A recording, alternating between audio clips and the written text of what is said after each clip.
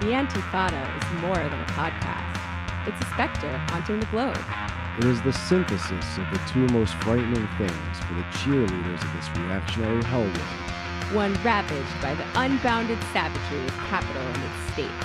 Antifa super soldiers and Intifada. Bash the fash in a global uprising. Be prepared to enter The Antifada mindset.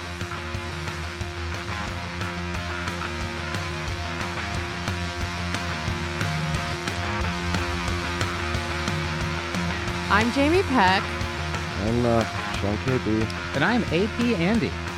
And we are broadcasting, or more like recording, really, from Left is Best headquarters, about like somewhere adjacent to the Kiwanis fucking, God. You know what? Fuck it. Like, I don't even, this is a fucking bull. Just stop the spiel. Let's go into the fucking show. Yeah, let's do it. Let's, I guess we'll just start it and see what happens. Yeah, just go ahead. So, damn, we owe our listeners a huge apology on this episode. We always try to do good work here on the Antifada and set up, some good guests and have some really great conversation. We did have some great guests lined up today. They're friends of the show, Adam Proctor and Amy Therese of the Dead Pundit Society. Great people. We were going to talk about, their big thing, which is socialism for regular-ass people, and, how they've worked on their podcast, but most importantly, just across social media to really try to, unite the left and this noxious call-out culture. And if their behavior on Twitter is any indication, it was going to be a really awesome show with two totally normal-brained human beings. Yeah, so a series of strange events happened. They kept them from calling in. Weird. The lights in the studio were flickering. They still are a little bit. Yeah. I don't know. The phone system was acting really strange, which sounds like beeps and boops and static, which is weird because we don't even use the phone system usually. It's really fucked up. It was the strangest thing. Like, they were really freaked out about it, and I don't blame them. It's mysterious, bizarre events happening to keep us from it. But, this whole episode is pretty much fucked. We're going to, I guess, try to do it anyway. So, sorry to the Dead Pundits. We love you both and the great work you do. You're really making the left safe again for straight white male workers, and we hope to have you back another time soon. Yeah. Shout out to Dead Pundits. So, as we have no guests today, I guess we'll do our backup episode, which we've had sitting in our back pocket for a while. So I guess we're going to turn it over to Andy to talk about his Posadism research. Yeah, some of the feedback that we've gotten from our awesome patrons on Discord, we talk about a lot of stuff on there. But one thing they were saying, and I don't take this personally, and neither does Jamie, is they want more AP Andy. So, Andy, go for it. Thank you. Finally. Okay, so some listeners might know that I recently had an article in the Outline about Marxist ufology, which I wrote as part of my research into the historical Posadist movement. So while UFOs and aliens were a topic Posadist was interested in, it was a much smaller aspect of his movement than what the neo-Posadist memesters would have you believe. So today, I'm going to talk about, I'm going to leave the space comrades and the dolphins aside and tell you about historical Posadism, his emergence in the 1940s Argentina, his strategy of an independent class party based in the unions, the historic re-encounter of the Bonapartist bureaucracies and the proletarian masses, and the partial regeneration of the worker states. Wow, okay. All right. Let's you get ready? into it. Yeah, fine. Yeah, Let's go. Just like dessert to all of our listeners out there. All right. Just go ahead, Andy. I'm going to talk for about an hour, so that's just fine. settle in. Yeah, okay. that's fine. So let's I'm going to begin. turn my mic off anyways. Just go ahead. All right. So let's begin in Buenos Aires, 1947. Juan Perón has just consolidated power in the state and the central organ of the workers' movement, the CGT, when a relatively unknown figure named Jay Posadas began the Grupo Cuarta Internacional, arguing for an anti-imperialist united front with the Peronist masses. This position ran him afoul of a young trot, a guy that you might have heard of, named Nahuel Moreno, who, along with other members of the Grupo Obrero Marxista, Hold on. Wait, Andy, hold on. Sorry to interrupt, but what's that weird music? And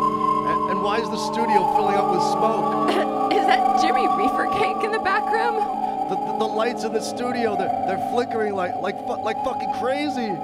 Wait a second. I recognize the Sierra music. Oh no, it's... 14 greetings to you, friends and comrades. This is your Comrade Communicator, principal spokes entity of the Intergalactic Workers League, coming to you live and on tape from the... Hey, you guys have an actual studio here. This is nice. Did someone say that you have reefer cake? Today was my day to tell a history of Orthodox Posadism.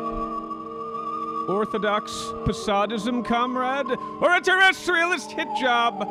Though, of course, the two can easily be one and the same. A subtle turn of emphasis is far more effective than an outright lie. And so is a bourgeois academic gaze that treats Posadism merely as a collection of Posadis's surviving writings frozen in amber, rather than as a living, breathing proletarian movement that must respond to our pre-apocalyptic material conditions, or else look to the stars and seek the vanguard that stands outside of history. Wow. All right. So I guess we do have a guest after all today. Wow. Oof, what a turn of events. Holy shit. Wow. Welcome, Comrade Communicator of the Intergalactic Workers League. I think the mood has improved substantially. Welcome, Comrade Communicator. Great to see you again. Oh, Andy's big hit. Oh, man. Sorry, Andy. Yeah, maybe next time. Yeah. Wow. So I guess since we have you here, we might as well ask you a question that we ask all our guests here at the Antifada. And that is, Comrade Communicator, how pure is your hate today? Comrades, I have nothing but love. The pure, pure, comradely love that I have absorbed in Comrade High Commander's isolation tank, in his orgone accumulator, from the very stars, from the good intentions of our space comrades.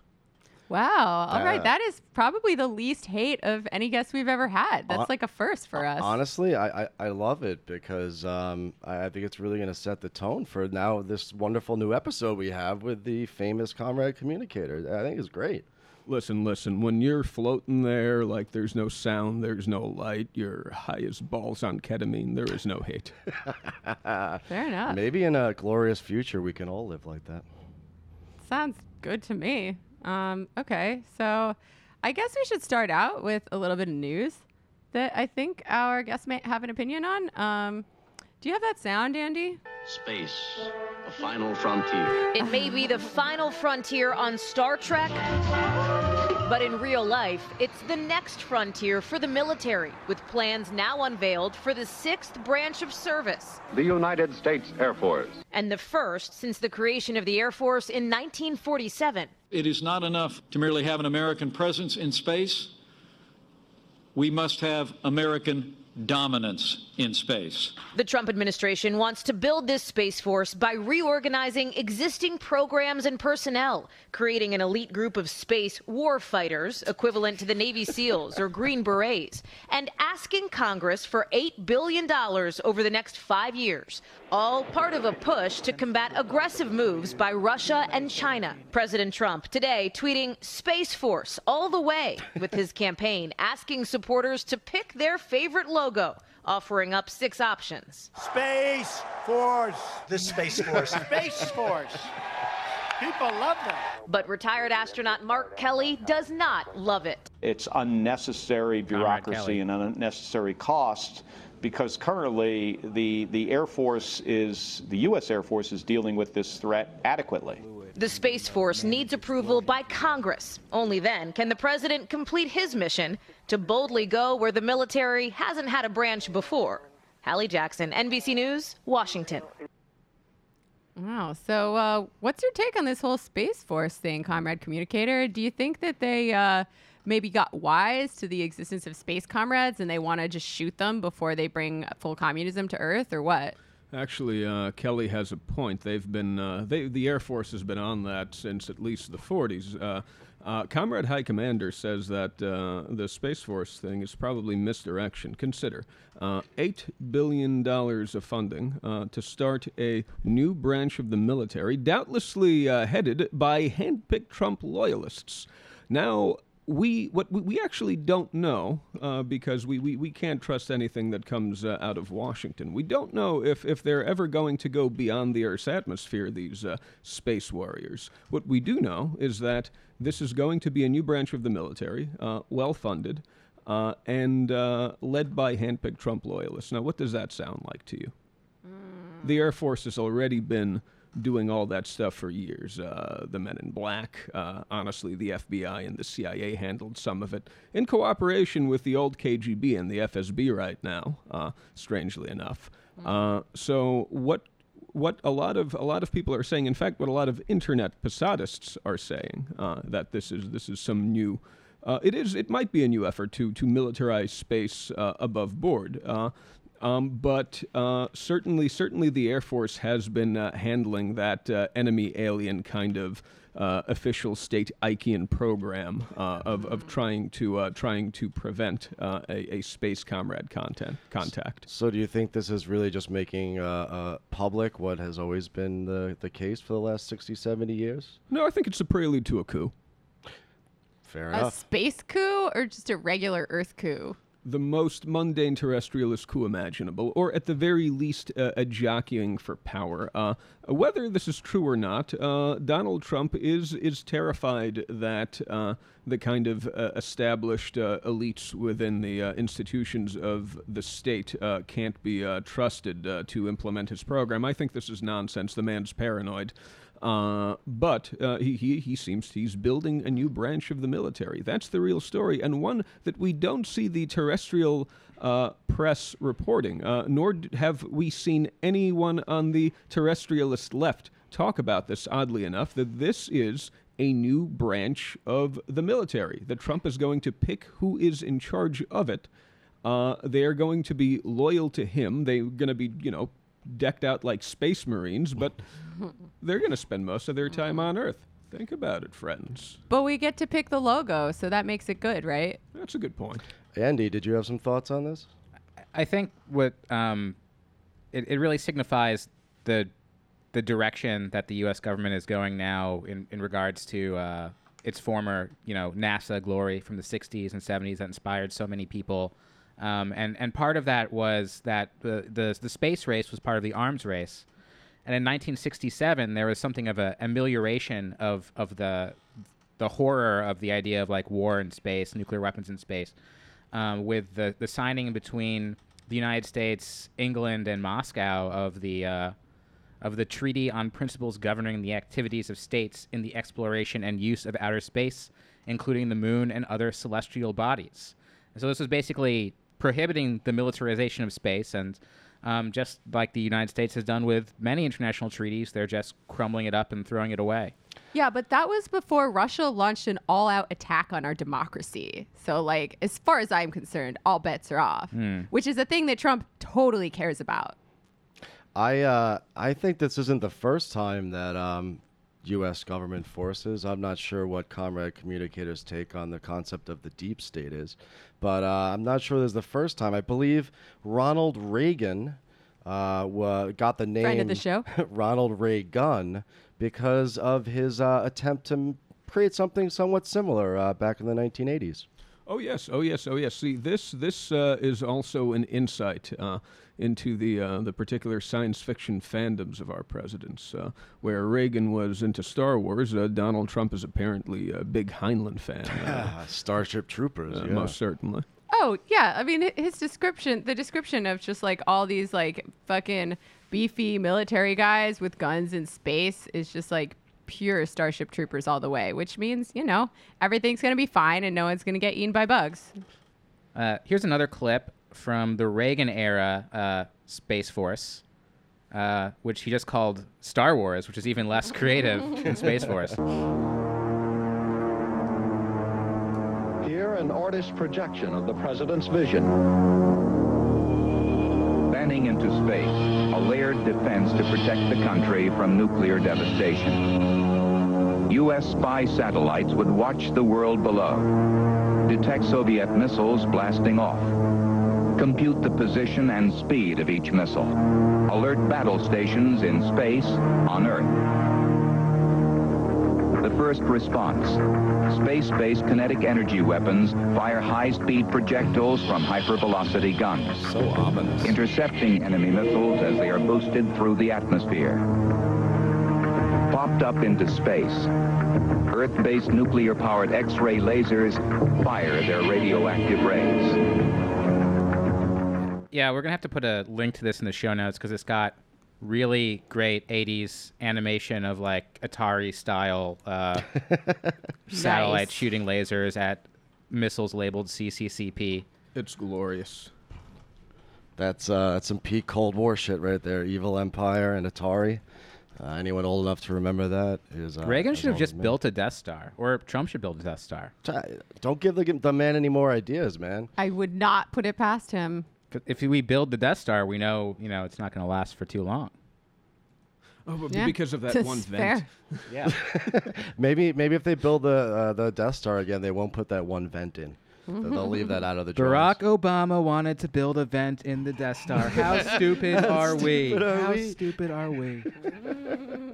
I've heard some people say that maybe this, I mean, self-included, full disclosure, that maybe this whole Space Force thing is just a way for them, like, say, I don't know, Mad Dog Mattis or whoever, to distract Trump so that they can go about, imposing austerity and winning the Monopoly game in peace without his disruptive Twitter interjections. Like, do you think there's any truth to that? Like, oh, here's a Space Force program. It's great. Go play with your Legos. It's like jingling and, jangling some keys. yeah, in front it'll of him. keep him busy for a real long time, probably. It won't keep him off of Twitter. Nothing will keep that man off of Twitter. I mean, unless the Space Marines will be like hiding his phone 24/7, I don't think that's going to work. Or maybe he'll just be tweeting about Space Force and not, like, I don't know, directly contradicting something that one of his diplomats just said. Ooh, maybe we could take if we're gonna recruit a Space Force, perhaps we can get all those ICE guys at least off of the terrestrial plane and send them off into space with or without spacesuits or rockets. Yeah, it's going to give illegal aliens a whole new meaning. That's right. I don't feel that would be fair to the space comrades. See, this is what kind of bothers me about the whole IWL-P shtick is Hey, we're talking about shtick? something pretty serious here. We're talking about creating a new branch of the military, and we have, Comrade Communicator, as entertaining as he is, talking about aliens and stuff, and it just turns this whole horror show into kind of like a joke. Well, I am very disappointed that you see our work that way, Andy. If we're going to go there, I must say that while I have enjoyed from time to time some of the new insights that you've provided into some of the more kind of like minor mundane aspect of Posadis's work. Shots fired. You're missing the main thing that makes Posadis relevant right now. Now, there's currently far more interest, and there always has been, in Posadis's ideas about the general prospects of a post-apocalyptic revolution, dolphin communication. I can see Andy rolling his eyes right now. Give me a break with the dolphin. He wrote like one thing about dolphins, But- and Yo, this is in all the memes. Comrade Communicator, please stay in your seat. There's no reason to get up and move towards Andy. Everything's going to be fine, okay? Guys, both of you guys just cool it down, all right? Listen, if you guys are going to bicker about the difference between historical Posadism and neo-Posadism, I think that the best thing we could do is just have Jamie and I moderate, a decent discussion, a Yeah. discussion of equals, a free exchange of ideas. We will turn this podcast around, okay? Now, let's settle this once and for all. All right. Here, I have to address something that was just said. Well, first of all, this is a very, very common thing. To say historical Posadism and neo-Posadism, there are in fact three distinct branches of Posadist thought. There is Orthodox Posadism, which largely doesn't exist anymore, and Andy is attempting to reconstruct, which is a very noble effort. You should have seen his eyes roll when he said noble effort, but go on. It is. We think that history is important. But it's a matter of emphasis, though. Now, comrades, there is also internet Posadism, which we all know, we all see. It's these memes that don't really develop Posadis, very often revise Posadis, don't really respond to material conditions. They're just dolphins. I talk about this. I don't like this either. But what you guys tend to glom in with this is the third branch of Posadism, which is Comrade High Commander's Posadism of the 21st century. This is a line of thinking that adapts to material conditions, that looks at the relevance of Posadis's greatest ideas for our day, synthesizes Posadis with other Marxist thinkers, such as Reich, sometimes even thinkers outside the Marxist tradition, such as Peter Kropotkin and Ted Kaczynski. We need to this is a distinction we must make. There are three schools of Posadism, and what Andy is, and they're all historical, mind you. Internet Posadism, what we call Internet Posadism, has a history dating back to at least the 90s. Actually, some of those jokes date back to the contemporary period where Posadis wrote and spoke still, but they became. Well, anyway, I'm getting the wrap up hand from, I won't say who because I'm not rude. Okay, I'm wrapping up. Wow. So maybe if I may act as sort of the interlocutor between these two branches or interpretations of Posadism, maybe we'll go back and forth and give both of you guys a chance to respond to different questions. It'll be like counterfire. Or what's it called? Crossballs. Crossballs. You be Tucker Carlson. I'll be the other asshole. Okay. So, Andy, I know you really wanted to talk about the historical origins of Posadis as we're having roots in like Trotskyist split, something to do with South America. Like, can you tell me a little bit about that? Okay, sure. So no interruptions, please, from our guest, Comrade Communicator. Yes. I certainly won't. I'll be a good boy. So before he was J. Posadis, he was Homero Romulo Fresnelli Cristalli. He was born in 1911 in Buenos Aires, Argentina, to two Italian immigrant parents. And like many of the immigrants to Argentina at the time, which had like the second largest immigration wave after the United States, they were anarchists. They were anarcho-syndicalists in the Fora Union, which was a union that was openly anarcho-communist. And this was actually the center of the workers' movement in Argentina from about 1900 to actually 1917, when the Bolshevik Revolution kind of introduces communism, and a lot of anarchists moved to communists to become anarcho-Bolsheviks, actually. At the same time, there was these waves of really serious repression against the anarchists, so the movement kind of moved towards socialism and communism. And so when Posadis is coming of age in the 20s, he's actually a professional soccer player. And Argentina is also going through this institutional shift where the unions are becoming centralized in the CGT. People are drifting towards more mainstream political parties, and the anarchist revolutionary pretensions are sort of disappearing. So in the early 1940s, there's a coup. There's many coups in the history of Argentina, but this one was a coup from the military of generals who were sympathetic towards the fascists in World War II, the Axis powers, or at least thought that they were going to come to power. And among them was a general named Juan Domingo Perón. And Madonna's husband, right? Yes, exactly. And he understood that the previous coups, the right-wing coups, had no popular support. So he appointed himself the head of labor, and he began to make these very generous deals with the unions. And he got these socialist union leaders on his side, basically, but more so, he got the working class on his side. So as the Trotskyist Fourth International is forming, and maybe we'll talk a little about the history of the Trotskyist Fourth International as well, the socialists are mostly against Perón, while the working class is in favor of him. So most of the socialists consider Perón to be a fascist. And Cristalli, who was around this time developing the name, or using the nom de guerre Posadis, actually distinguished himself by saying that Perón is not a fascist, he is a Bonapartist, which is sort of a Trotskyist terminology for like a progressive nationalist military leader. And he is going to actually develop the working class and its anti-imperialist sentiments, and that socialists ought to form a anti-imperialist popular front with Perón. And this position eventually won him recognition of the Fourth International, and his Grupo Cuatro Internacional in 1951 is recognized as the section of the Fourth International in Argentina. What you're saying is he was basically like the Lula of his time, no? Well, Lula is like a open socialist or communist or something, so it's a little bit different because Perón didn't have any. He was like a third-way figure. He was more like De Gaulle. That was a big trend back then.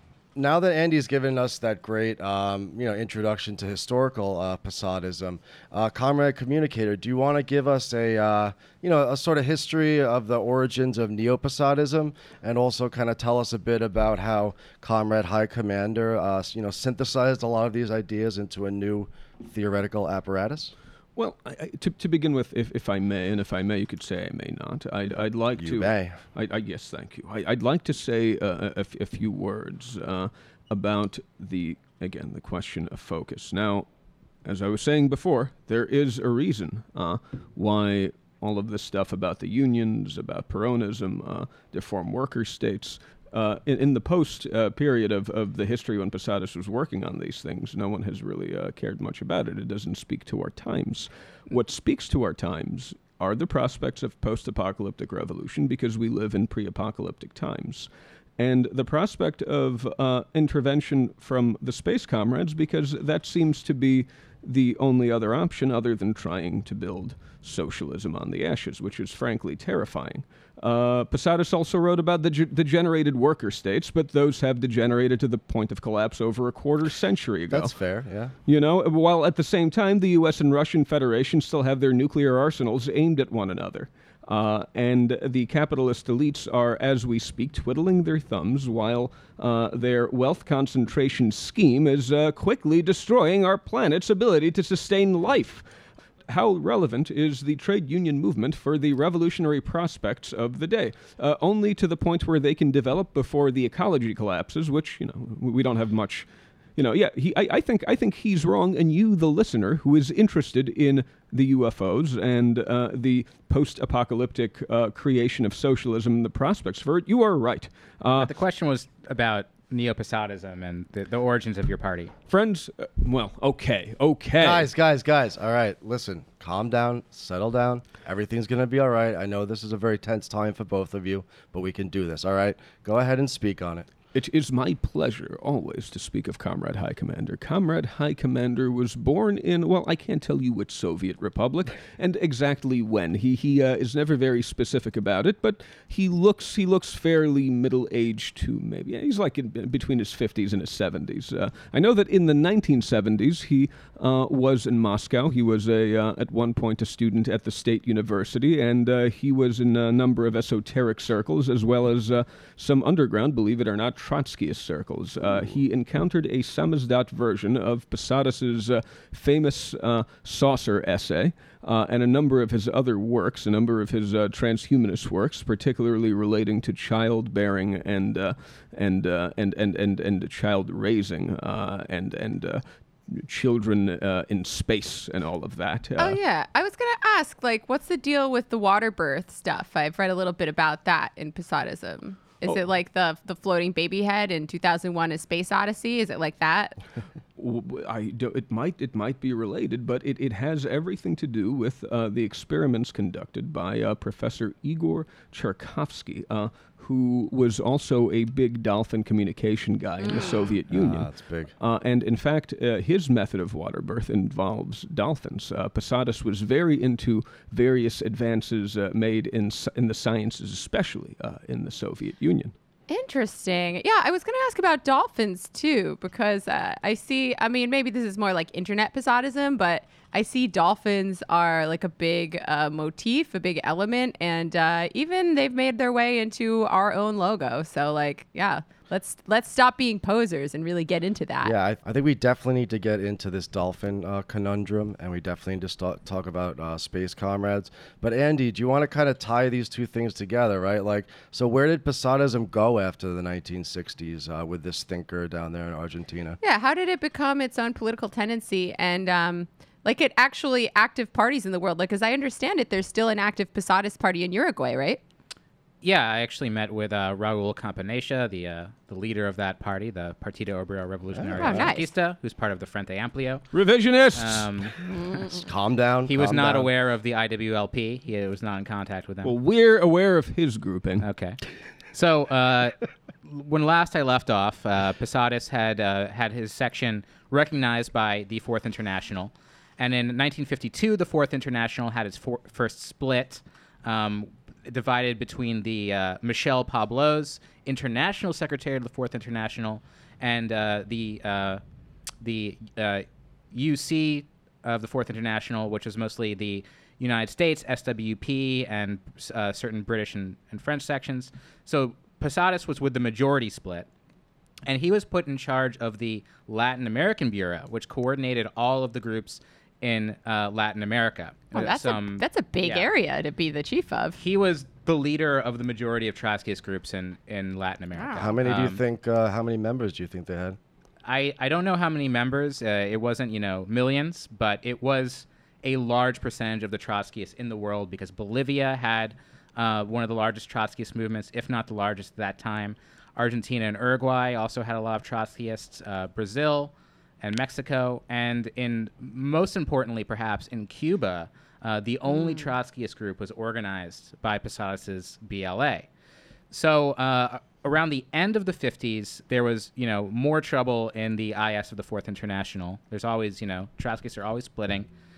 And that's why we got 57 flavors. It was exacerbated by the arrest of Michel Pablo in 1960 for forging money and manufacturing arms for the Algerian FLN. Nice. Yeah, no objections to that. Can you explain what that was for our listeners who might not know? It was a anti-colonial struggle against the French government in Algeria. Battle of Algiers, folks. Good film if you ever get a chance. Those weapons were made by Posadists. Oh, no shit. Wow. Long live Posadas. And they were terrestrial weapons. They weren't laser beams. This was before the Space Comrade talk.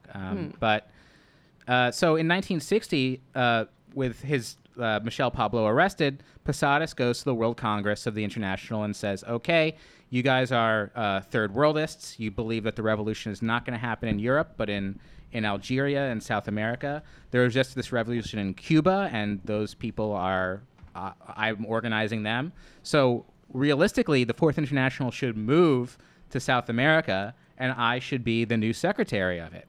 And he was never taken seriously as a thinker. He was a very charismatic organizer, a very good coordinator of these sections, and mostly very obedient to Michel Pablo. But now with Pablo out of the picture, Pierre Frank, Libio Maitan, and Ernst Mandel maneuver to kind of sideline Posadis and keep control of the Fourth International in Europe. And Posadis, the next year, has an extraordinary Congress of the Fourth International in Montevideo, Uruguay. And he claims that this is the World Congress of the Fourth International, but he did not invite the European sections. Ooh, sick burn. And he dissolves those sections, proclaims the Fourth International under the control of the Latin American Bureau, and says that this is now the Fourth International. Damn, power move there. So throughout the 60s, he does control, or in the early 60s, he does control a very large Trotskyist movement, the majority of Trotskyists in South America. But quickly, these groups start to splinter because he does a lot of weird things. So you say that Posadis didn't get into the UFO shit until later, right? Maybe like post the 60s period that you're talking about. I know like a very influential text that he wrote where he's talking about aliens was from 1968. So I've heard a narrative floated by some people that Posadis was tortured and as a result kind of lost his mind in the late 60s. And that's when he started talking about the aliens and the dolphins and whatnot. Does Comrade Communicator have an opinion on that? Oh, a very strong opinion, friends and comrades. You know, this is not unique to Posadis. Whenever someone has a kind of groundbreaking opinion that terrifies people, they try to find some like extremely ableist way to discredit it, and this is an example of this. Honestly, I think that people should, and I think that people try to say that Posadis went crazy and he can't be trusted after he was tortured. A lot of comrades were tortured, and we only tend to say this about the ones whose ideas we disagree with. So as far as I can tell, Posadis was never tortured. There's a lot of rumors about him. I've read many hundreds of pages written by Posadis and about his life. He's never said anything about him being tortured. He was only, as far as I know, arrested a couple of times and not tortured during those arrests. The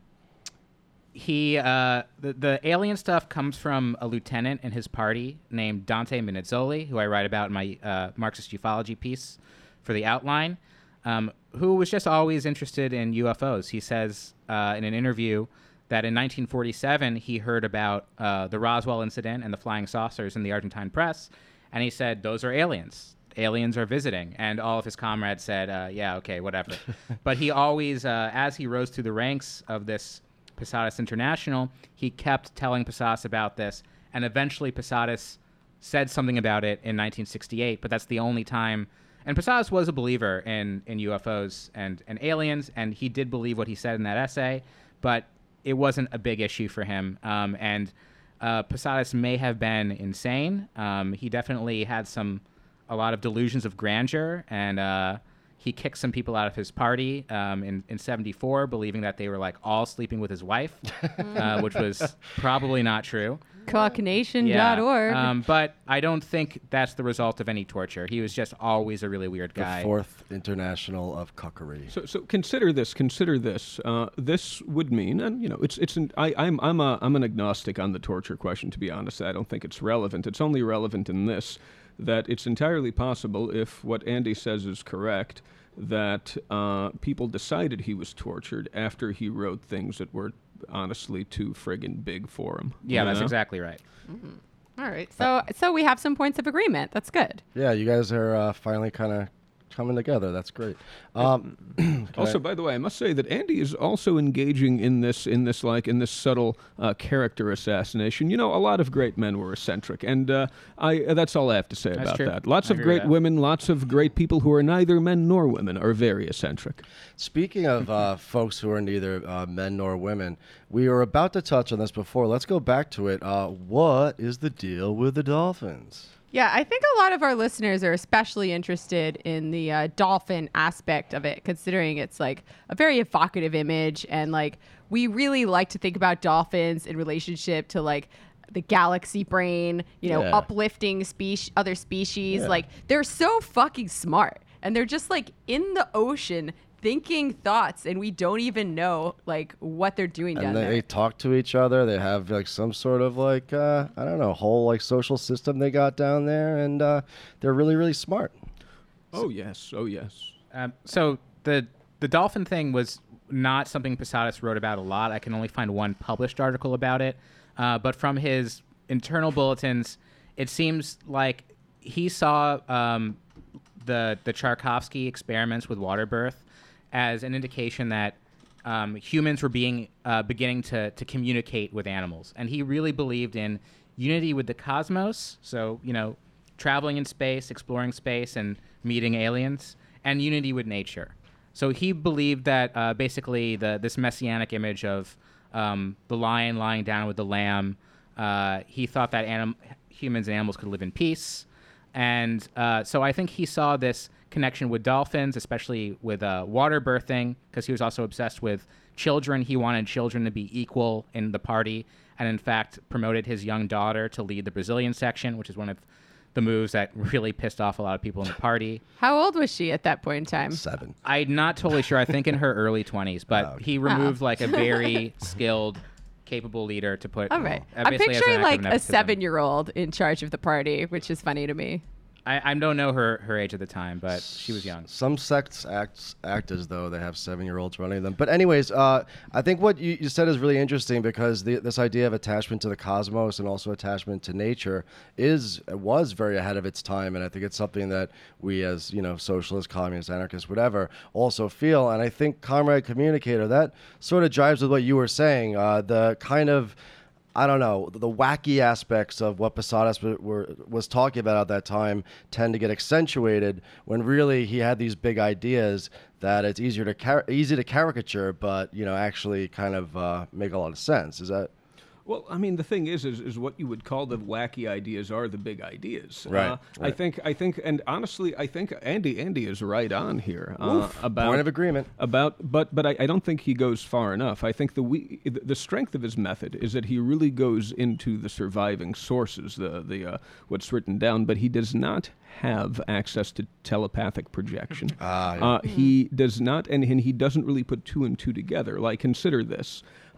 Even if you look at the text, in the famous saucer essay that everyone listening has certainly read, or can look up on Marxist.org. We'll put a link to it in the blog post. We made sure they read Andy's article as homework for this episode, so yes. He talks about briefly about in the future perhaps people reproducing like amoebas, and we have to connect this to both his thoughts about the importance of children, particularly his attention to childbirth, to different kinds of childbirth, and frankly to childbirth producing a new person. That socialist project, that Soviet project of producing a new person. But in this case, not simply through socialization, but biologically. It's a transhumanist project.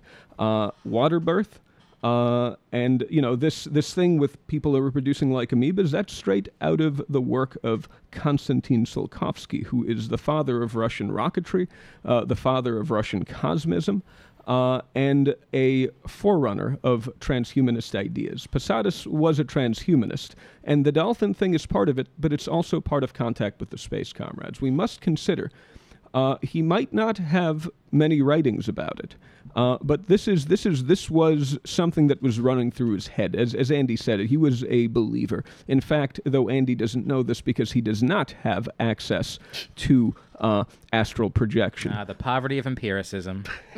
Indeed. Posadis had contacts himself. Comrade High Commander has informed me of this after having projected himself in time and space.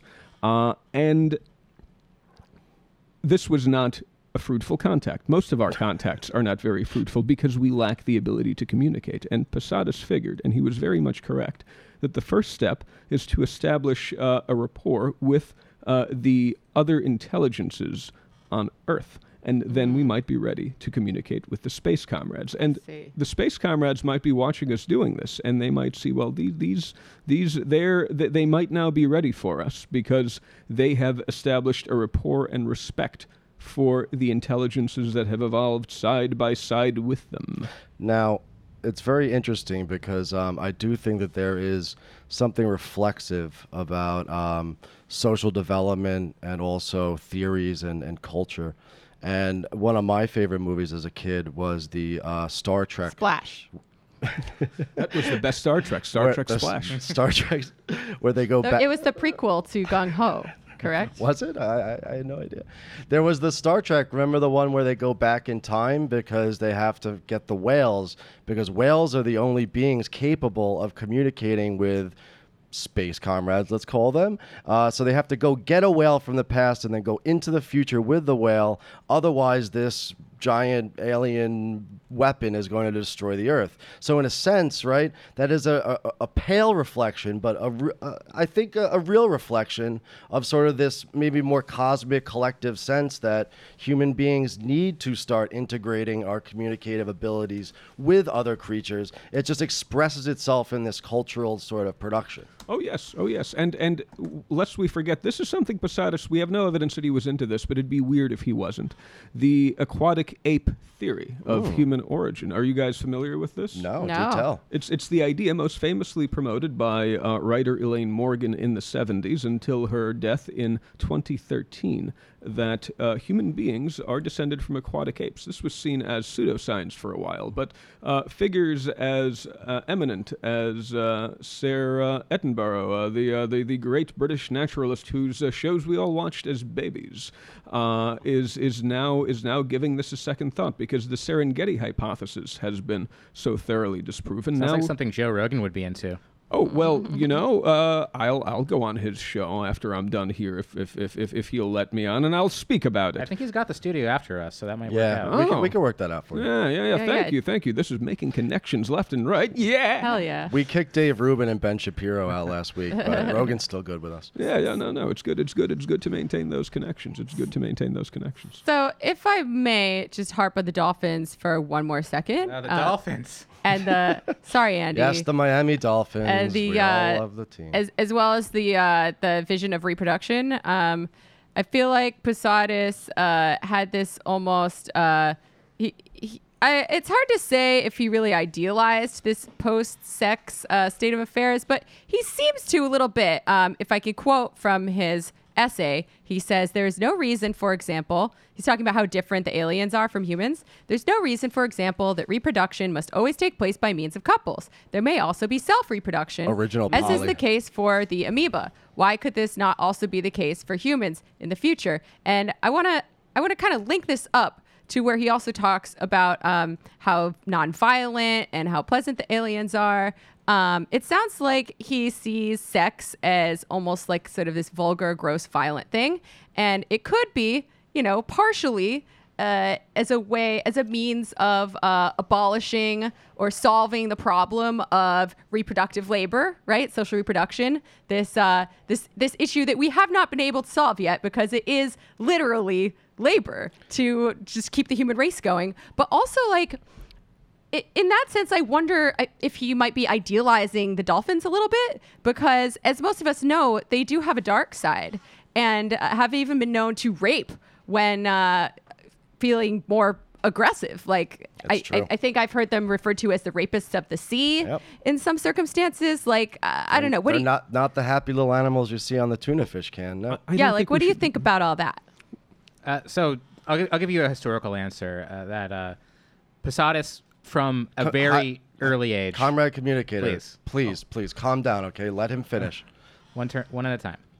From a very early age, Posadis was against sex. He thought sex was disgusting. I found a text that he wrote, I think in 1940, where he decried this popular slogan amongst the youth movement of free love. As he began to lead his own movement, he was very strict about revolutionary morality. And he demanded that any marriages, first of all, no sex between comrades. If comrades want to get married, it has to be approved by the party. Ugh. If they want to have children, it has to be approved by the party. Damn. And he himself seemed to have sex kind of like a Vulcan once every 7 years. Like a cicada, arising from his shell. He went into Kemmering like the folks in the Left Hand of Darkness. But even... Only way less often. Yeah, even less, So he was ahead of his time in a lot of ways in that he's kind of like OG incel. Volcel. He's Volcel. He could have fucked, but he found it repulsive. And not only that, but he believed that in socialism, there would be no more sex, like you mentioned. Oh, God. But also in other texts, he said there would be no more food and eating. We would no longer need to eat. There'd be no more humor, which maybe if we have some extra time, we can have a bonus episode where we read his essay about jokes and irony, where he says that this is a product of class struggle. Are you proposing perhaps a real Posadis Hours? Yeah, we should get real. All right, we can do that. This isn't real yet. Wow. So, nonsense. I'm starting to see why there are so few Posadists in the world. That's right. They do not reproduce. No, it's basically they all died out. Like Quakers. Well, he had a daughter. Shakers, thank you. In 1974, and he believed that his daughter would carry on his international. And so he educated her to be the next leader of the Posadis International. And unfortunately, it seemed she had no interest in that. So now the International is led by his son, who seems to be somewhat capable at leading the International. He's has connections with the Maduro government and with the Russian embassy in Argentina. But it is certainly not the grand International that Posadis envisions. As a Volcel, does his son post on 8chan, do you think? He's very old. I really doubt it. You never know. So on the same topic of Posadis maybe having a bit of a rosy view of certain beings that we may or may not be making contact with, there's another quote from his essay that I'd like to highlight. And he's talking, of course, about the space comrades. And he says, they have shown no interest in attacking, violating, stealing, possessing. They have come to observe. And that just makes me wonder, like, tell that to all the people who got probed, you know? Like, that's more than a violation. That's like a fucking space felony. To begin with, I'd like to say, if I may, say something about the dolphins. We consider when all of these observations of this behavior of gangs of young male dolphins engaging in this horrendous behavior, where this comes from. Urban dolphin types? No, this is all roving urban dolphin gangs. Roving biker gangs without the bikes, fundamentally. Right. Just flippers. Yes, more or less. All of these observations. We hardly studied dolphins before the sonar age. And as anyone knows, what the sonar age did to world dolphin civilization, as well as that of the whales, is completely annihilated.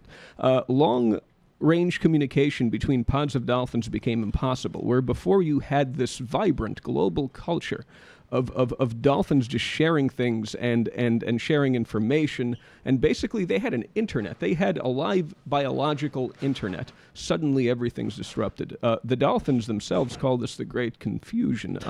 I know this because Comrade High Commander is in communion with the Commodore. He calls her the Commodore. Oh, interesting. She is the matriarch of a pod local to Coney Island, Brighton Beach.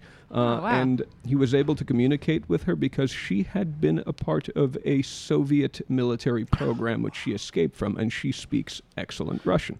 When you say local, you mean local union, right? I'm assuming they're unionized, the pods? I guess those concepts, the concept of labor is not one that the dolphins have developed. That's why they're better than us. Interesting. These are the roving biker gangs of apocalyptic conditions. This is not, we shouldn't naturalize this. This is social, we're seeing social collapse. This is Mad Max dolphin style. Functionally, yes. So you're saying that this capitalist world we live in has sort of dissolved the bonds of dolphin society and led to a state of disarray in which these so-called crimes are happening. Yes, and the kind of like neoliberal academy, the neoliberal imperial academy, when studying the dolphins, naturalizes the very behavior that's caused by the very collapse that's caused by our civilization. Does that sound familiar to you? Is this unusual? It does. Friends and comrades, we differ with the orthodox Posadists on the sex question. The crux of our difference is that we do not seek to take sex out of the equation, but merely to separate it from reproduction.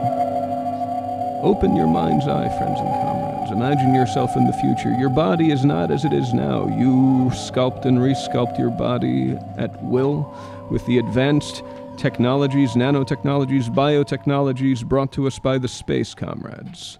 Between whatever the analog of your legs may be, you do not have what you have now. You have a supergenital. A supergenital is a wonderful thing. It is a source of infinite pleasure, knowledge, and poetry. It can piss poetry, and it can come music. Friends, the supergenital. A gift to us from the space comrades. Wow, sign me up. Oh, yeah. It's happening. I mean, I'd definitely rather have that than a vagina. Like, Jesus Christ, what is that thing even? You know, they're always breaking down, causing problems. To be honest, I've had enough. I wouldn't mind one, but I'd also like to still have a penis. That's always been my view on it. I want everything. And that is what the space comrades will bring us, everything and more. Yeah, someone should tell Sheryl Sandberg that is the real definition of having it all. So back to historical Posadism. Andy, earlier you mentioned that there was a large Trotskyist movement in Cuba and that they were mostly Posadists. I read something on the internet that they were actually part of, I don't know, some potential nuclear catastrophe. There's something about Guantanamo Bay. I don't know. Can you tell us about that? Yeah, so... like I said earlier, this was the only Trotskyist group in Cuba, and as such, they were, violently at odds with the Communist Party of Cuba, which was jockeying for position. You're talking within... Castro and Che? Well, Castro and Che were not part of the Communist Party. Okay. Castro was initially agnostic about communism and Marxism. He was more of a national liberation type guy. Che was more interested in Marxism. So there was this internal power struggle that involved the Sino-Soviet split between the Soviet Union and China, and that also the Trotskyists had a hand in via Posadas. And it came to a head for the Posadists during the Cuban Missile Crisis.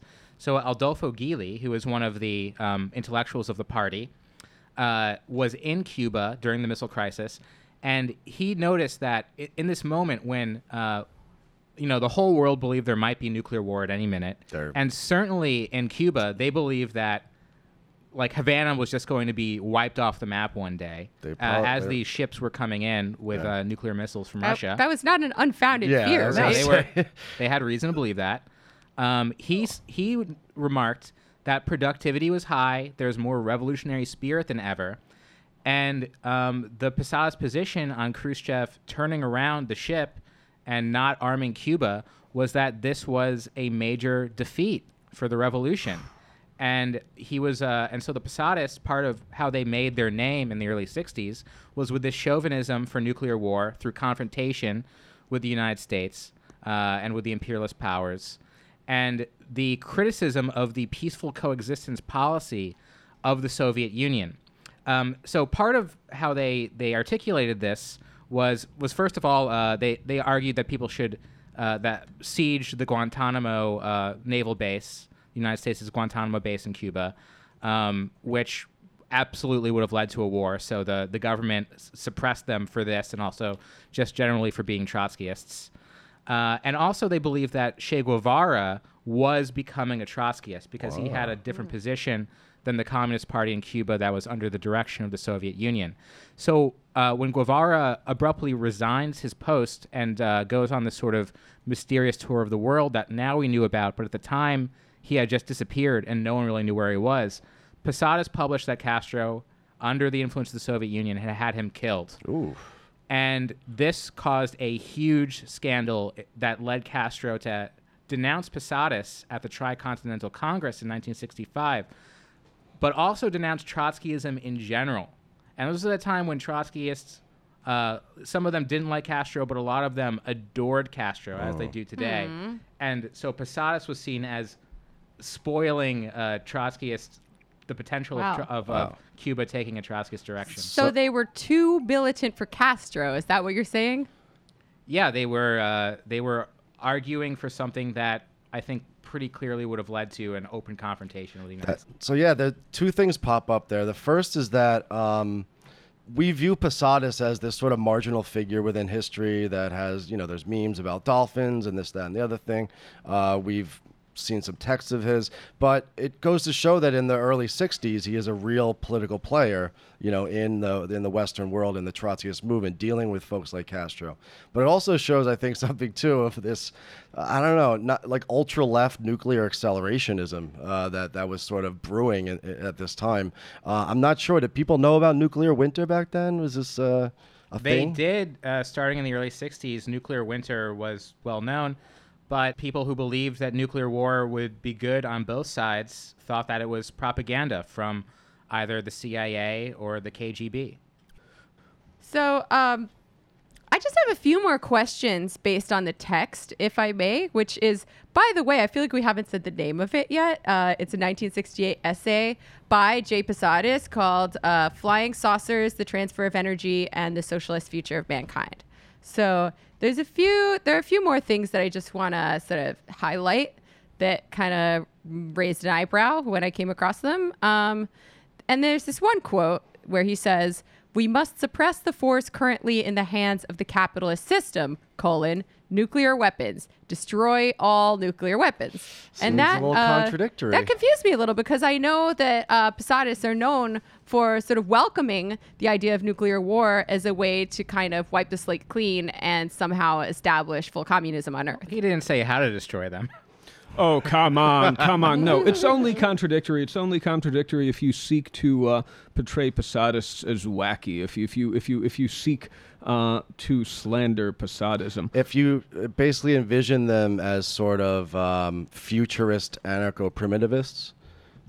Well, the primitivist transhumanist synthesis is another one of our positions, but we can't get to that just yet. All right, go on the question of nuclear weapons, now, Posadus was not unusual, nor were the Posadists, in understanding nuclear war as frankly inevitable.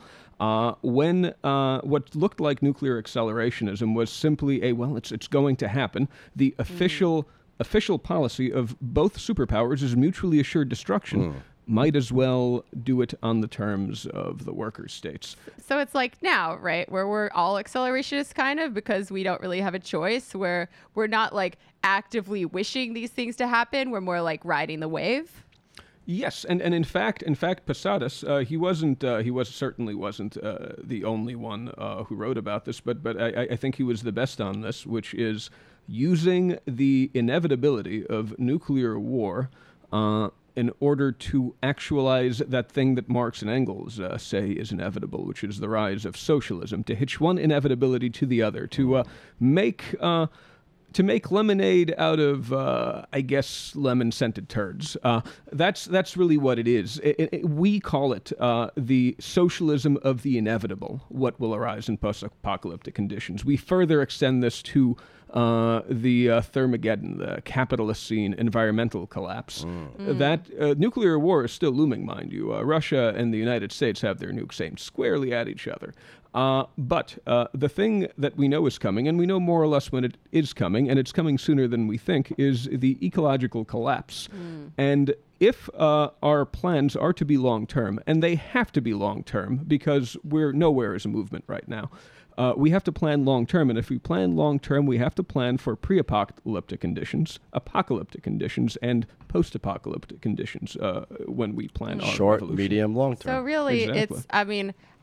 I assume that the damage wrought on the world by an actual nuclear war would probably be worse than the damage wrought by climate change, but I guess it's a similar concept in theory. Yes. And mind you, we must understand that every successful, just about every successful, large-scale, certainly, socialist revolution has been conducted under apocalyptic conditions. China, after World War II. Russia, after World War I.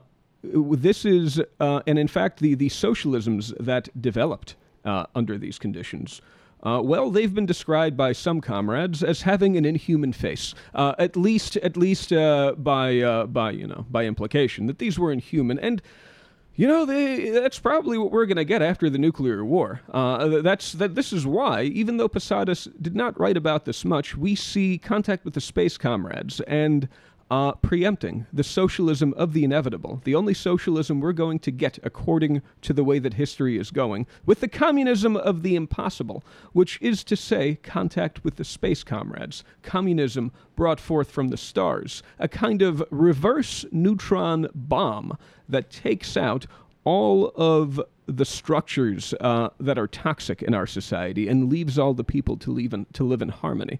That's where it all comes together.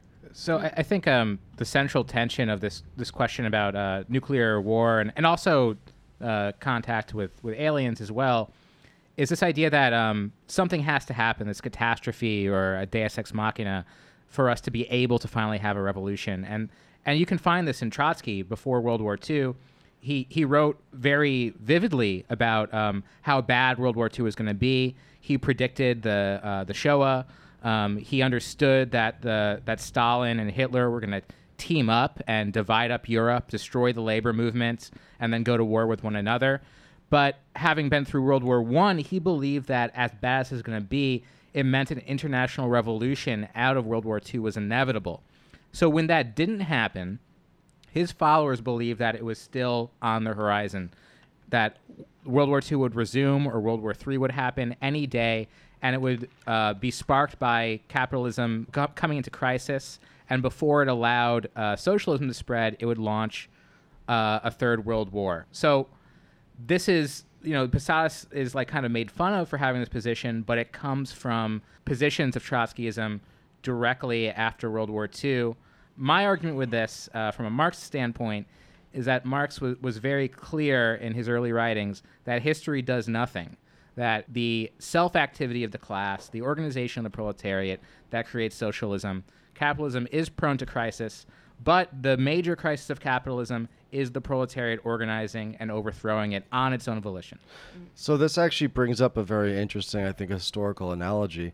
If socialism, communism is not something that is self-organized by the working class, if you need some sort of external force, like, say, a vanguard party, in order to bring, the gospel and the organizations down to the masses, as has happened in history, is it fair to say that the Space Comrades then are, in a sense, a external vanguard of the proletariat? You could say they're a vanguard that stands outside of history, and in fact, an external and Earth. Right? Oh yes, Yeah. oh yes, that's it exactly. And in fact, an external vanguard is the only vanguard that'll ever work. This is, as a matter of fact, the vanguard presents itself functionally as an external force, and everything that every leftist is waiting for. By the way, it's not just Posadists who are waiting for something. It's not just Trotskyists. We've been talking and writing about this for years.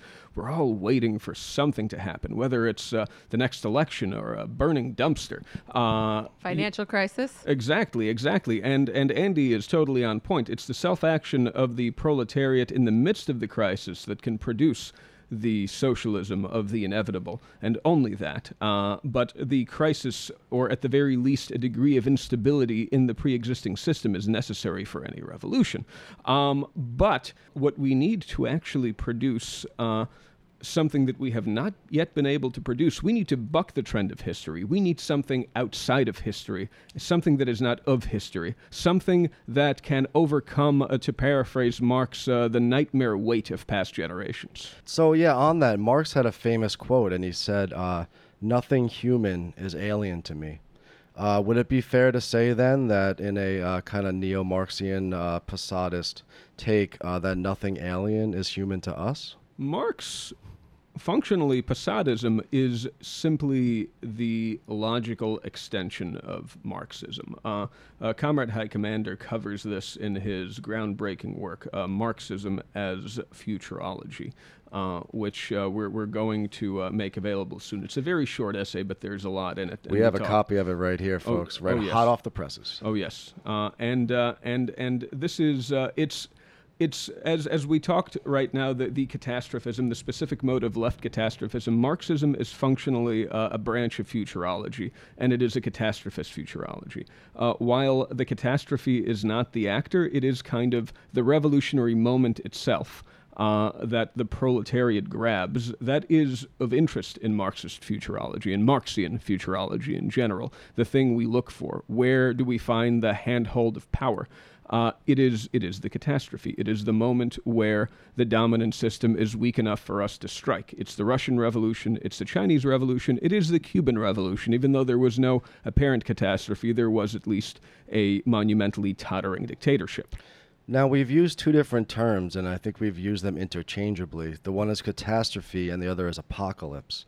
Now, not to get overly pedantic here, but apocalypse means, from the Greek, an unveiling, right, of the truth that's behind the scenes. So it seems like one of the things that we have to grasp is, if there are all these theories and all this kind of circumstantial evidence about these space comrades out there, potentially this vanguard outside of history and off of the planet, why is it that we have not contacted them? Is there some sort of conspiracy? Who is involved? I mean, I'm trying to get my head around this. Well, we don't deal in conspiracies. We think that the entire conspiracoid mindset, seeing history as a series of conspiracies, is deeply un-Marxian. We deal in facts, and no, we don't think it's actually hard to say. For one thing, we don't know if we think that that they think if we're ready for contact. We don't know if they've yet figured out how to properly communicate with us. As mighty as they are, as advanced as they are, the entire question of attempting direct communication with beings that are so evolutionarily divergent. I mean, we haven't even been able to talk to dolphins or squids properly yet, and we've been at it for a little while, and, our techniques aren't so terrible. So that's one possibility. There certainly have been attempts by the states, both workers' states, deformed workers' states, and bourgeois states, to keep the working class from knowing about the space comrades. There have been programs to attempt to study them. According to the great Soviet test pilot, Marina Popovich, I believe she says that the Soviet Union investigated and recovered no less than 7 wrecks left by Space Comrade scout craft between the rise of the Soviet Union and its collapse. And we know about the Roswell incident. We know about a number of incidents. We know about Blue Book. And we know that the question of disclosure is very important. If we know what the state knows about the space comrades, that might aid proletarian efforts at contact and investigation. And during the last election, this was the deciding issue. Many people don't know that. I certainly don't know. Tell us. Oh, yes. Hillary Clinton made a very unusual campaign promise that was reported on kind of jokingly, as this stuff usually is. You all know Chomsky's propaganda model. That's what it is. Of course, yeah. You report on things, but then you report them as wacky, or this is the propaganda model. And she promised disclosure. She promised UFO disclosure, and then Obama said, I've got the audio here, actually. Oh, let's listen to the That's right.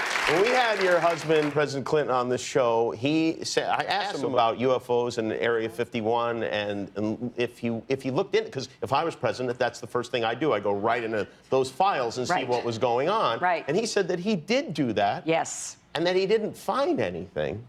Well, I'm gonna do it again. Yeah, why not? Right? And there's a new name. It's unexplained aerial phenomenon. So that's Hillary on Jimmy Kimmel, March 24th, 2016. And my theory on this is that John Podesta was trying to get her to win over InfoWars people with this nonsense. So they wouldn't. Good luck with that. So they wouldn't investigate Pizzagate. Or something? Actually, no. I have a slight modification to that theory. That's what John Podesta told her. John Podesta is actually really into this stuff himself. He is big in the ufology scene. I wonder why. Not I just wonder an what idiot. he So could he possibly thought- be trying to distract people from looking into further. I don't think he's trying to distract people. I think he has a genuine interest. I think he's scum. But a lot of, not everyone who has the right idea about the flying saucers and that they should be investigated is necessarily going to be right about everything else. That's all I'm saying. That kind of dovetails with another thing that I wanted to ask you about from the text, where he says, capitalism has no interest in UFOs and as such makes no research into them. It has no interest in occupying itself with these matters because they cannot reap profits, nor are they useful to capitalism. And I think that might be contradicted by the revelation that our government actually has put money into this, maybe as a disinformation campaign. Who knows? I feel like you guys both have thoughts on this. But before you guys weigh in on it, I mean, I think that given this conversation and what I can gather from it, perhaps there needs to be a proletarian exploration.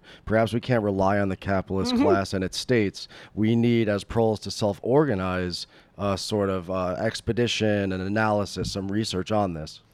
Well, this is what I talk about in my essay for the outline about Marxist ufology. This thing that came out in December in the New York Times about the Pentagon spending millions of dollars on UFO research. It all went to this guy named Robert Bigelow and Bigelow Aeronautics. He's one of the T guy, right? He's the what? Oh no. He along with Bezos and Musk, he's one of these people who's really trying to break into the space industry, mine asteroids, make space hotels. Oh, the T. Yeah, no. He's, it was so bad it took you a while to get it. Yeah. I still don't get it. Stupid. It's not Bigelow funny. T. I'm sorry, go on. So I'm going to spill some tea on Bigelow right now. Stuff's good. I'm going to spill some tea on Bigelow right now and his boy from Blink-182, Tom DeLonge. So Tom DeLonge has something called To the Stars Academy, which, like Bigelow Aeronautics, is trying to, this is what they say themselves, reverse engineer a UFO and UFO technology. So they're getting this money from the Pentagon. They claim they have material from crashed UFOs, possibly from Roswell. So basically, Roswell, at least it was part of the government. At least the research was for the interest of the United States. Now it's in the hands of a private corporation, and they're trying to make patent the technology that they find. Not only that, but Tom DeLonge, to the Stars Academy, is trying to make his own version of MUFON. MUFON is the Mutual UFO Network, where people cooperatively investigate UFOs. This was a group started largely by Hynek and Vallée, two of the great ufologists. And Tom DeLonge wants people to start doing this in the interest of his private corporation. Shit. So it's not even capital. It's not even the bourgeois state anymore. We see this with Musk as well. The capitalist class seems like it's organizing itself in order to make inroads into space. Well, I mean, to begin with Posadis, this is something that we disagree with Posadis on. He was just wrong. He turned out to be wrong. He turned out to be right about a lot of things, but he didn't have the information that we have now, and he was wrong about bourgeois states' He wasn't perfect. in UFOs. He wasn't perfect. No, we don't say that he was. But as far as this stuff goes, the interesting thing is look at what they're focusing on. They're focusing on their aircraft. This is nonsense. This is missing the true treasure for the treasure chest. What they have and that we don't have, and that I don't think we've been able to develop so far, we've been trying for years, is communism. It is an egalitarian social system where they don't need war, they don't need violence. They are decent, rational, emotional beings. They've managed to get to space and to other stars before drowning their planets in the effluence left behind by their industry. They've managed to get their stuff together. How did they do that? What is their secret? What kind of social order do they have, and how can we emulate it? That's really what we should be trying to reverse engineer, and I don't think we can do that without direct, friendly contact. That's fascinating because, even back as far as the Communist Manifesto, Marx is talking about, this kind of grubbiness of like the material world under capitalism. And one of the things, of course, that separates Marx from the bourgeois economists is that he wasn't interested in just material things like spacecrafts and supply and demand. He was interested in social relations, right? So, of course, when the capitalists go to space, it's about profit-making things. But what your High Commander is basically pointing to is that we need to be looking to space in order to change the relations of production and ultimately the mode of production in order to free all of humanity from the bounds not just of capitalism but from this terrestrial sphere. Yes, and for that we need to begin with dolphin communication and move on to the space comrades. I mean, do you think there's something to be said for sort of a competing view of capitalist space exploration? Because to me, I mean, these people probably don't believe in the existence of the space comrades, but it seems like to me, space is just another commons that everybody's racing to capitalize on and enclose before our competing powers can do that. And militarize as well. And yeah, in the traditional way where we use our military power in order to advance the business sector's economic interests. Basically, like primitive accumulation in space. Yeah, do you think there's something to be said for that? Oh yeah, I think you said it so well that I can't say it better. All right, that's high praise coming from Comrade Communicator. So I just want to go back to the nuclear war thing for a second and push back on some of what you said, because I think a lot of people rightly find it pretty alarming, the degree to which Posadists are sort of okay with the idea of impending nuclear catastrophe. Maybe they don't think there's anything we can do about it. Maybe they don't think there's anything we should do about it. But just the idea that we could have any kind of human society following a global nuclear war, it's going to be a hard sell for a lot of people. Aren't we going to have nuclear winter? And I guess if there's no more humans, there's no more capitalism, but that's not really what any of us want, is it? Revolution is no rose garden, comrade.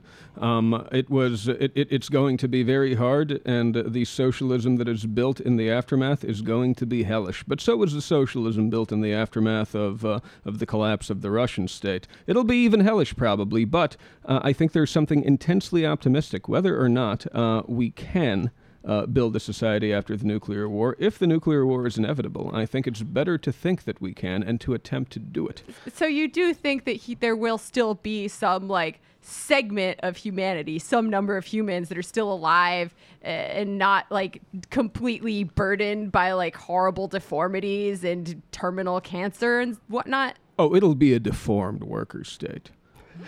Well, but I have to say, this is again Pascal's wager. Think about it. Let's say there's no one left, and we're wrong. Capitalism's over. And no. So what if we're wrong? So what if we were right? But if we're right, and there's someone left, that someone might have the tools of building socialism in one irradiated hellscape. The other thing is that in Silicon Valley right now, there is this huge kind of transhumanist futurism that's going on. And it's this conception that we're going to use nanotechnology and computers, perhaps bionic limbs, in order to create a better human, a human that not only can, perform better tasks, think better, but potentially even live forever. Now, within this deformed worker state, radiation can cause all sorts of different, mutations. Is it possible that we could square that circle? If we're in an irradiated hellscape and people have 3 arms, doesn't that decrease the socially necessary labor time? If people have 3 eyes, and you could see behind you, you see where I'm getting at, right? Comrade, but isn't it a double-edged sword, though? Because then we'll need to have extra sleeves on our shirts and extra lenses in our glasses and, extra little pouches in our underwear. Isn't that going to cancel out any improvement in productivity that we might get? And you said underwear. This is actually an interesting thing, too, because if we're talking about, as Comrade Communicator said before, talking about the gender binary and new sexual organs, perhaps these mutations will actually cause everybody to be some sort of intersex so that there's no longer this kind of imposed social construct of the gender binary when we each have 3 penises and 4 vaginas. Yeah. It might not abolish the gender binary by abolishing gender, but maybe just by making way more genders than we could possibly count. Hell yeah. I've got 7 dicks. You've got 2 vaginas. I'm a blah, blah, blah. Yeah, you're right. I think you have too much confidence in the biological basis of social gender. Oh, they could, they could just, we could all have different numbers of dicks, vaginas, the body that the lion scared, basically. Comrade Communicator, please watch your language. You said the D word. Okay. It's okay. Just moving forward, no cursing. And hoo-has. Thank you. We could have all kinds of pee-pees and hoo-has. And there would still be a large segment of people who would say there are only 2 genders because that's what they learned in school. Yeah, sex is the biological reality and gender is a social construct, right? So even if everybody is some combination of future intersex, there could still be 2 primary expressions of gender. On the other hand, the underlying structure does sometimes affect the culture, so maybe we'll see. But I did not mean to be reductionist. I apologize. I'm just trying to put a silver lining on the inevitable nuclear apocalypse. Try and get a handle on your gender essentialism, all right, babe? Just because we all have 7 dicks. But anyway, comrades. Peepees. Richards. I meant my friend Richard Wagner. Well, not really a friend of mine, but I like his music. My friend Richard Nixon, not my friend either. I'm digging myself. Oh yeah. Richard Wolf. Dick. Good old. Yes, Moby Richard. No. You can't say the D word. A bag of Marxist theorists. There we go. But co-ops for all. I just want to say we're not I hate the Posadism is going to have to bring this down to earth. We're not all going to have extra limbs. We're all going to be riddled with cancer. Yeah, so how's that going to work? It's going to be horrible. That's why we need the space comrades to preempt it. I don't see how we're going to do it otherwise. Is it Anvar Hoxha? Is that how you pronounce it? Mm-hmm. Okay. So famously, Anvar Hoxha. It's pronounced Enver Hoxha. Oh, shit. Thank you, sir. We got a real Albanian speaker here. In the small, deformed worker state known as Albania, was really into prepping. And part of his kind of, revolutionary or state program was for there to be a pillbox, in every backyard. When the war came with the capitalist powers, every proletarian or every proletarian family or community would be prepared to fight off the capitalist invaders. Is there a sense in which maybe this Hoxha conception could be married with a kind of a futurist Posadist program? Right. Well, first... transitional program, at least. First, one word on the famous one bunker per goat program in Albania. This is the interesting thing. Do you know which invasion he was preparing for? Yugoslavia. Yes, and Greece. Yugoslavia. Now, this is the kicker. If you know anything about Yugoslavia during that period and Albania during that period, if Tito was mad enough to want Albania and to invade it, the best thing Albania could have done was to immediately surrender, and the standard of living would have improved. That's it. Bad for Hoxha, but good for Albania. I actually think that Hoxha understood this. But also, look, to be real, the Greek military dictatorship, he was also girding himself against that. But the Yugoslav angle has always made me laugh a little, because come on, who doesn't want to be invaded by Yugoslavia? Titoism, baby. Was cool. Yeah. I mean, it was deformed, it was degenerated, but good times. Tito also had mad bunkers. It just wasn't as spectacular as Hoxha's. There were propaganda bunkers. There were a goat in every bunker. A bunker per goat. Tito built these huge, socialist, apartment blocks, and all of them had a huge bunker under them. Yeah, but he actually built apartment blocks. All Hoxha did was build bunkers. Albania, he basically, that was the construction industry. Albania's kind of, he should have built apartment blocks and maybe thought about the bunkers. This is another thing I guess Comrade Communicator and I have in common. We're both Balkan nerds for some reason. I love the music. I love the food. I love the people. So again, going back to the Posadis article from 1968, I quote, But we believe that they, meaning the space comrades, could exist. It is possible that beings will come to study Earth, what life is like here. Beings who departed their homes for Earth 1 million years ago. For us, that corresponds to 1 million years, but for them, it's an insignificant figure, a normal amount. They may well not be subjected to our notion of time. Time has always been and remains a notion picked up by a society divided into classes. Such a society needed to measure time in order to exploit nature, hence the division of time.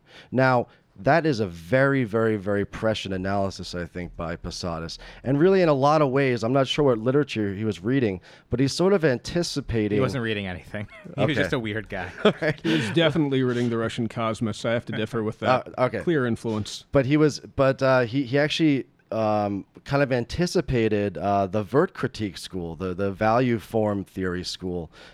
Maybe one of its most famous proponents was Moishe Postone, who talks about temporality and time under capitalist auspices. And what's really fascinating to me, connecting the Space Comrades conception, is that ultimately, as Postone and others would argue, the conception of abstract, linear, quantifiable time is something that is unique to capitalist social relations and itself a form of domination. So do you believe, Comrade Communicator, that Posadis was ahead of his time in trying to imagine not just the abolition of socially necessary labor time as this abstract value, but also of time itself? Well, to begin with, there are stories that have been going around for quite some time. I think the earliest exact source I've been able to pinpoint is Walter Benjamin, that during the Paris Commune, the workers shot at the clocks. Yes. Very famous story. And that is, I would say, was he ahead of his time? No, but he was on the right track because these ideas have already been going around. They've been going around probably since they put the first clock in a factory. The workers who saw it recognized it as their enemy. But we must also look, this is the figurative question of space travel and time. How did the space comrades come to have such a relationship with time? Let's say they had linear time at some point. Space travel itself, travel between the stars, travel at near light speeds, will disabuse you from the idea of universal time. And if you travel faster than light, imagine this for a moment. You travel faster than light and you take a very powerful telescope that can see what's happening in a distant star. And by the time you arrive at your destination, you could look into the past of your planet from where you are. Simply because the light isn't getting there. And you felt like you just, you've been on the ship for a year. And then you come back and you're in the distant future. So part of, I'm just guessing here, but is part of High Commander's program and research into astral projection, basically what Mark said in the Grundrisse, which is the annihilation of space through time? Well, in this case, it's the annihilation of space and time through the power of thought. There is a Soviet saying that I see some people of my parents' generation sometimes pull out, and this must come from Cosmism. I hear Comrade High Commander say this, and that is, the speed of thought is faster than the speed of time. Or rather, the speed of thought is faster than the speed of light. While this may not be literally true in a way that we understand it, the sparks in the brain, the synapse is certainly much slower than the speed of light. However, we can, with sufficient training, project ourselves without any question of the laws of space and time. So it's not this sort of separation between idealism and materialism. It's using materialism to create ideation. No, comrade, it is even more than that. It is a materialism that is sufficiently advanced as to be indistinguishable from idealism. Fuck yeah. Wow. So, Killed it. Now that's what I call a synthesis. So if I may broaden this discussion out a bit to the popular culture, the products of capitalist media, the representation of aliens in popular culture, as Andy mentioned in his great outline piece, is typically that of like a terrifying bug creatures who want to exterminate the human race for no apparent material reason. I think Will Smith says like, "Welcome to Earth, bitch," before he punches an alien in the face. Or maybe he doesn't say bitch because Will Smith doesn't swear. He probably says like, "Welcome to Earth, yo," or something. Like DJ Jazzy Jeff swears a lot, though. Yeah. The representation of aliens in popular culture seems like, to me, and maybe, feel free to shoot this down, so to speak, but it seems like, do you think it's a bit of projection, maybe, on the part of a jingoistic American culture, that we think that they are terrifying bug creatures who want to kill us because that's what we want to do to aliens, whether they're like, undocumented humans or actual aliens in the sky? Or nature itself. You're correct, but I think you're being slightly too charitable. Who else is portrayed in this way? Well, for example, communists. And that, as we know, was a program during the Cold War to get the media on board to present a certain kind of view of the enemy for fear that the American worker would see them as allies. Now, notice when you had you had this pop up earlier, because it's natural to imagine outside scary. It's xenophobia, it's neophobia, but you had a real glut of these films after the Roswell incident. After the U.S. government learned something about the space comrades, you saw all of these movies nonstop, with a few exceptions, as I said earlier, the propaganda model. But the high pitch was enemy alien propaganda, as we call it. And we see a radical version of it, a kind of a fascist reflection of the capitalist enemy alien propaganda later in the work of David Icke. So something that I mentioned in the outline piece is the work of Dante Minizzoli, who was a major intellectual of the Posadist movement and the inspiration for Posadis's Flying Saucer essay.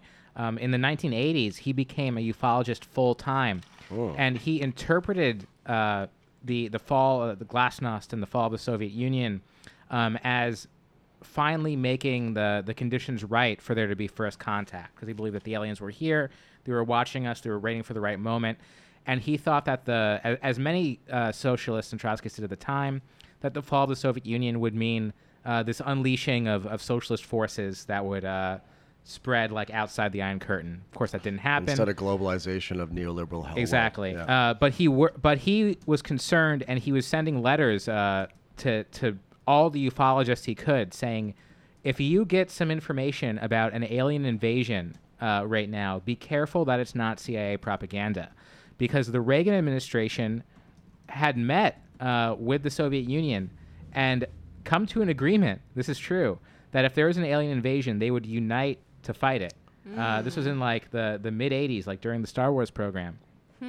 And of course, the Marxist ufologists were very optimistic that aliens would bring socialism to the planet.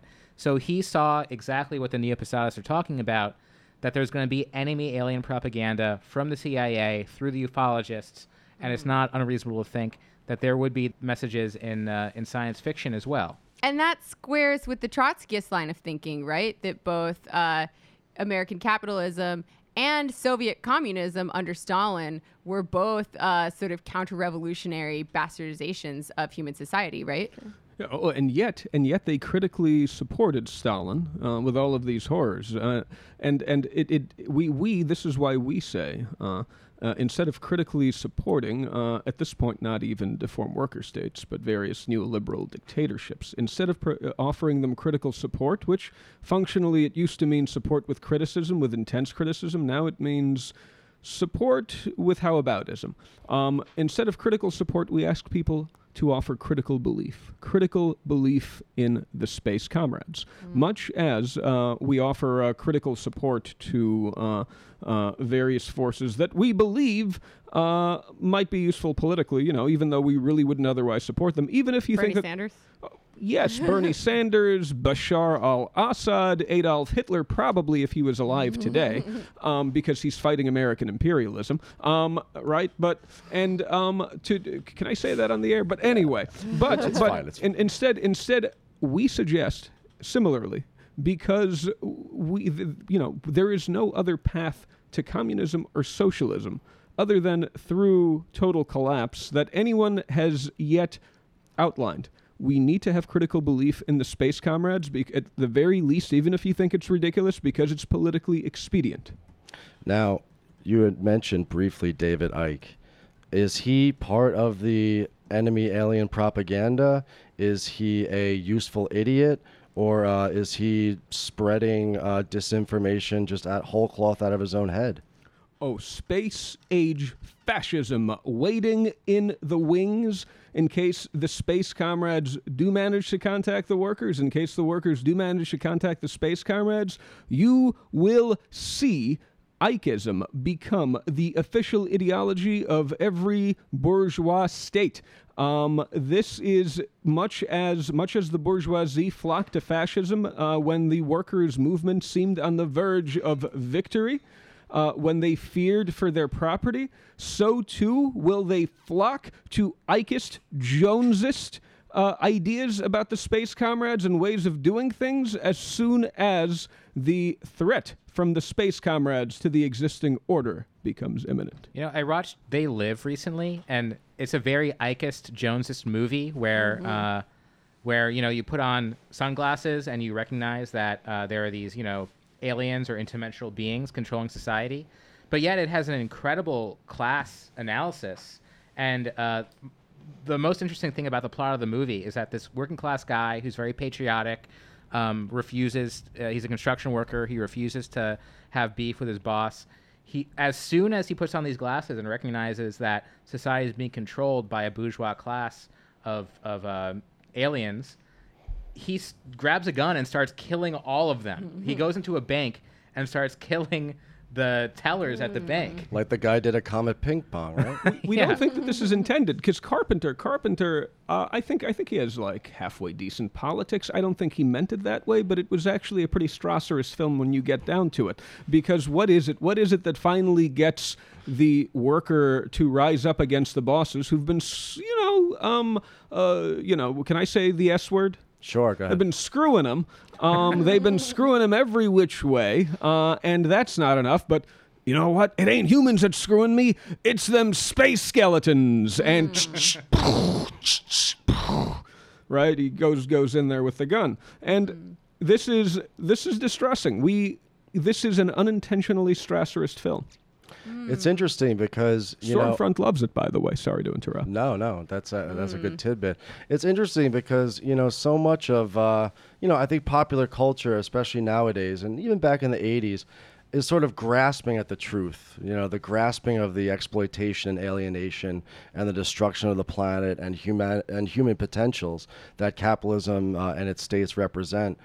I think that Carpenter in that film, like many others, almost gets to that point.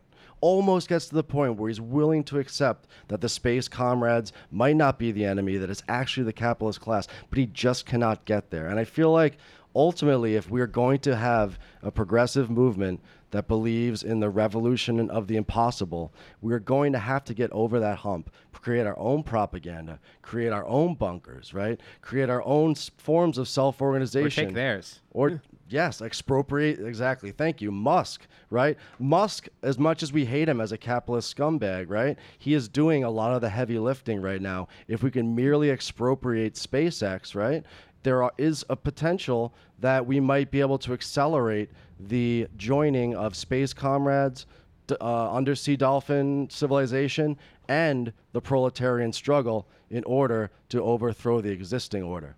Oh, that would be excellent. And while we do this, we must resist. We must resist the Posadism of fools. Yeah, I mean, I guess you kind of touched on some of it. I was just going to ask, about the continuing relevance of not just Posadism, but ufology in general in popular culture, why people are so fascinated by it, and the idea that, what did Mark Fisher say, that it's easier to envision the end of the world than the end of capitalism.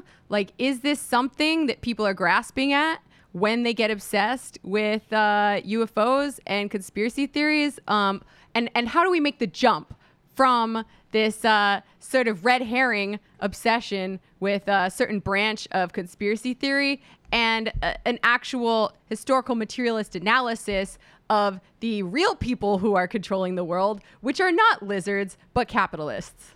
I see this and meme culture that I'm, sort of denouncing as all being tied in, because we can see from the Tumblr aesthetics of the 90s nostalgia green alien, the interest in the X-Files coming back, half-joking question of suicide and apocalypse and Professor Zoidberg leaving Earth.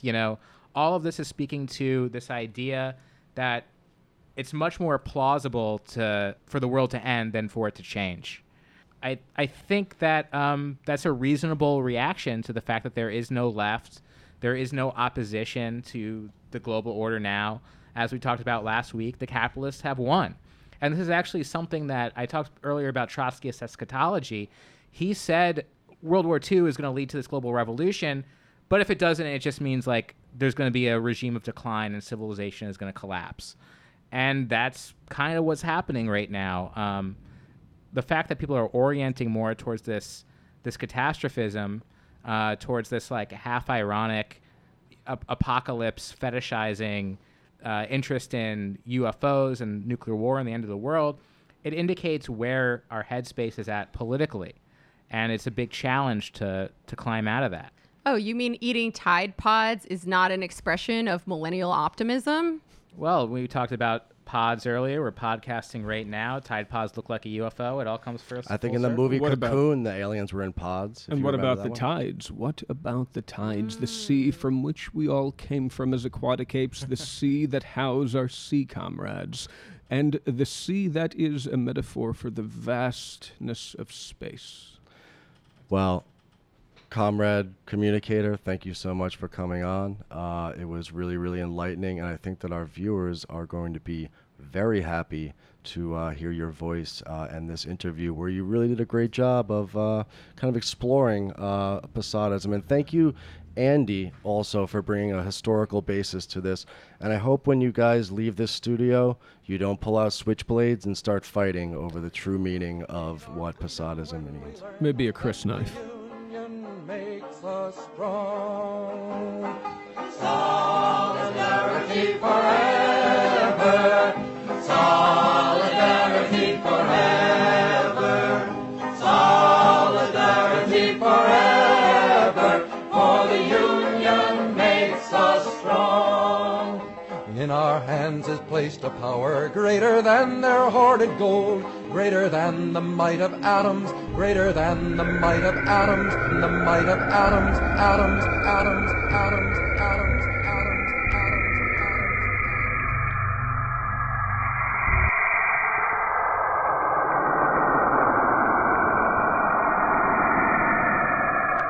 magnified 1,000-fold, we can bring to birth a new world from the ashes of the old, for the union makes us strong. So before we end this transmission, I would just like to give a little shout out to all of the anti-fascist organizers on the front lines on this, the 1-year anniversary of Charlottesville. As we know, a comrade named Heather Heyer was killed 1 year ago this weekend, fighting against the fascists and white supremacists in Charlottesville. It's difficult to say, like, I don't want to overstate the threat that these people pose, because as we talked about last week, the real fascists are cops and they're already in power. At the same time, this is something that we should take very seriously. So I know a lot of my comrades, a lot of my DSA comrades are in Charlottesville and DC this weekend. I hope they're all staying as safe as they possibly can. We saw some real actions in Portland last weekend, some real violence, actually. This one guy would have been killed by the cops if it weren't for the helmet that he was wearing. We had a memorial for Heather Heyer last night at Mayday Space through the DSA. It was really nice. We actually screened Brando's Antifa documentary, which we talked about a couple episodes ago. Yeah, I just, at the risk of being too sincere, my heart goes out to everyone who's fighting fascism right now, not just in Charlottesville, but all over the world. It's okay to be sincere about this. Rest in power, Heather Heyer, and keep up the good fights, everybody out there.